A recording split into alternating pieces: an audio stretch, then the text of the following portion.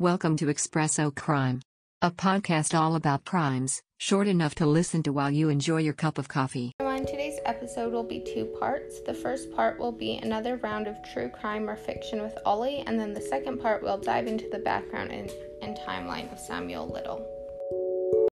We are back with round 2 of true crime or fiction, and this time Ollie has found the story, so he will walk us through those, and then I will pick whether they are true crime or fiction. Let's go. Okay, so basically the research is very minimal, so there might be some details that I probably have wrong, so just a disclaimer that even if I say they're true crime, they might be wrong. So, number 1. So there's a man who won the lottery in Florida. He ended up being very generous with his money and giving it to family and friends, kind of spending it in lots of places. And eventually, a lady managed to kind of get on side and then trick him into taking over and managing all of his assets.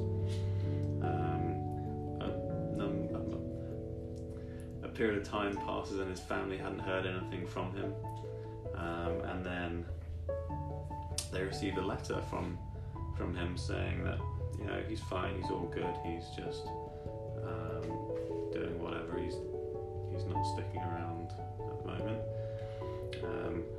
and turns out the guy was illiterate, and the lady who had taken over his fortune had forged the letter. So straight away his family called the police, and they ended up finding his body buried on her property. So that's story number 1. What do you think? Okay, so that feels like it could be a movie, but anytime insurance, lottery, or Florida is involved, I want to also say it's true crime, so I'm going to say that is true crime. Yes, that's a true story. Yep, so I'm on the board. A true story there. Craziness. Silly lady. Okay, so number 2 then.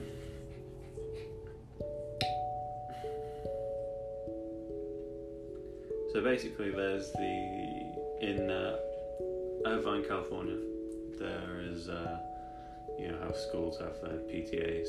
Oh yeah. So the president of a elementary school PTA, she is, you know, she's just at the school one day and the police get a call and they go in and they find a whole bunch of drugs and stuff in her car.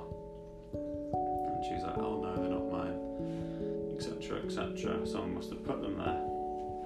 So basically they search her house and they have no reason to believe the drugs are hers, and basically it ends up being her arch nemesis, her rival from the PTA, has planted drugs in her car to try and get her in trouble so she can become the president of the PTA for whatever reason.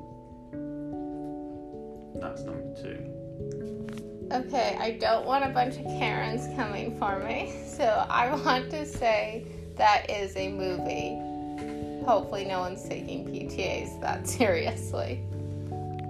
That is a true story. Oh, no. Yeah. You can never trust these PTAs. So, 1 out of 2.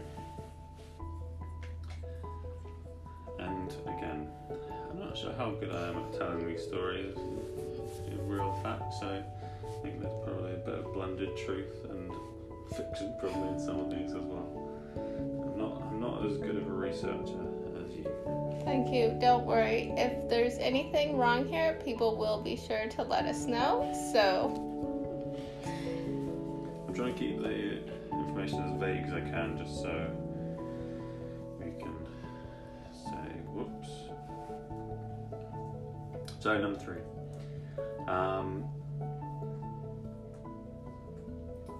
this guy's little brother goes missing when he's about 6 years old in the forest, and then about 30 years later, a renowned serial killer says that he was the one that killed him. But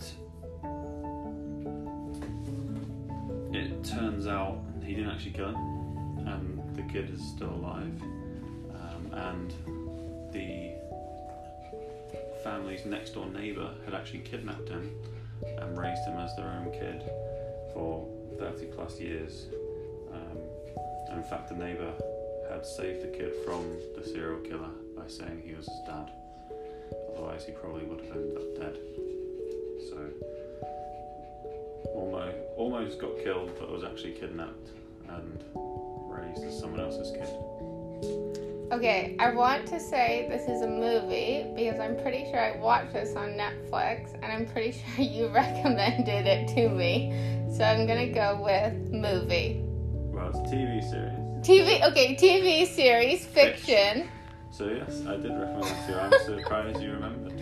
That was a great TV series. I can't remember what it's called, but I will remember and put it in the notes because that's a must watch. We've also spoiled it now, so forget you heard it.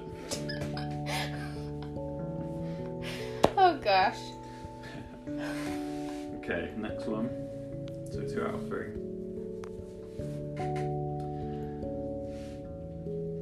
Next one is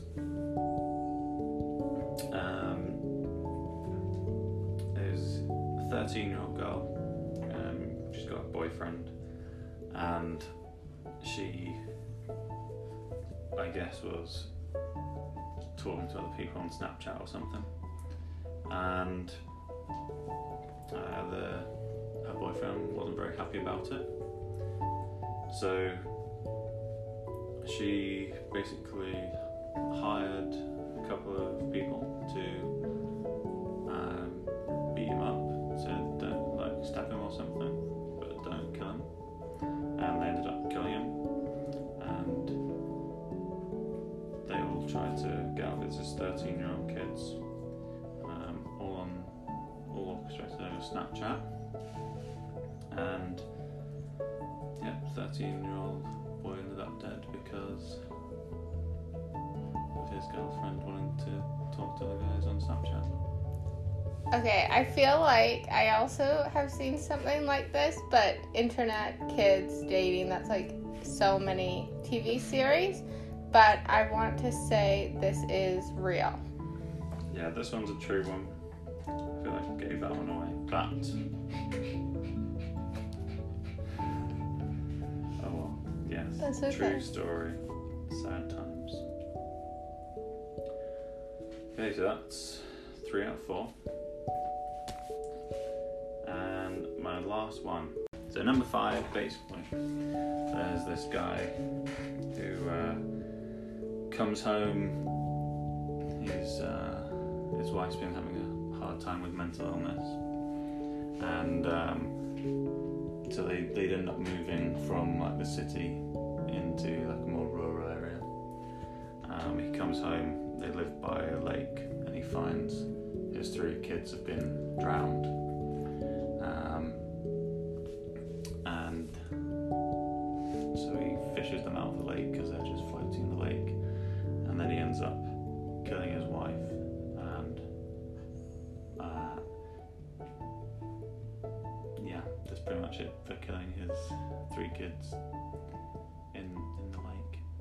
I want to say this has probably happened, but I feel like this is a movie or a fiction for this number 5. It is number 5. Yes, it is fiction. So I'm 4 out of 5. I have finally got it on the board after last week. Ollie was right on every single one of mine. This week is 4 out of 5, and we will continue on this or some sort of games like this each Sunday. So thank you for listening, and we're going to go into part 2.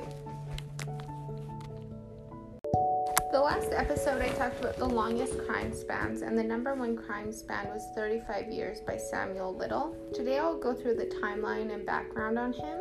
He is the number one serial killer in U.S. history based off the amount of murders he's committed that have been confirmed. Samuel Little was born in the 1940s in Georgia and shortly after moved to Ohio, where he was primarily raised by his grandparents.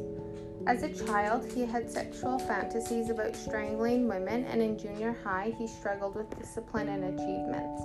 In 1956, at the age of 16, he was convicted of breaking and entering and was held in an institution for juvenile offenders. In 1961, he was sentenced to 3 years for breaking into a furniture store, and he was released in 1964. In the late 60s, he moved to Florida to live with his mom, where he casually worked as a cemetery worker. Later on, in either 1971 or 1972, he murdered a woman near Miami, Florida. This is an unmatched confession and is one the FBI is trying to currently identify correctly. By 1975, he was arrested 26 times through 11 states. And in 1981, he murdered, but it was not solved until 2019. He murdered again that year, and a year later in Louisiana, he murdered, and the body was never found. Later that year, he was arrested, and in 1984, he was acquitted. Following being acquitted, he murdered in Kentucky. Again, this is an unmatched confession. And then he murdered again that year, and he was shortly arrested later. In July 1987, he was released from prison, and in July of 1987, he committed murder, and again in September of 1987. 2 years later, in 1989, he murdered again, and again in 1991. In 1993, in Vegas, he murdered, though when speaking about the killing, he noted the body would most likely never be found. The next year, he once again committed murder. Another unmatched confession takes place in 1996, and from then on to 2005, he continuously went in and out of prison and killing. His last killing was in 2005. In September 2012, he was arrested on a narcotics charge, and with DNA tests linked him to previous victims. In 2014, Samuel Little was convicted for the murder of 3 women near LA that he killed in the 1980s. In 2018, Little confessed to the murder of 93 women, and the FBI believes these confessions to be credible, though the years are unreliable. In December of 2020, Samuel Little died in prison. Samuel Little's crime span was 35 years with 60 victims confirmed. His method of killing was normally strangulation, and his victims were normally vulnerable, and these murders not carefully investigated. Little also drew very detailed pictures of his victims, which the FBI are now using to help solve the murders as they try to solve these unsolved cases, and there's 40 of those. So that's kind of the timeline and background of him. Throughout the U.S., he was killing in and out of prison, and he wasn't actually charged with much until much, much later. Anyways, thank you for listening, and next Wednesday we will continue on with the timeline and background of the Green River Killer.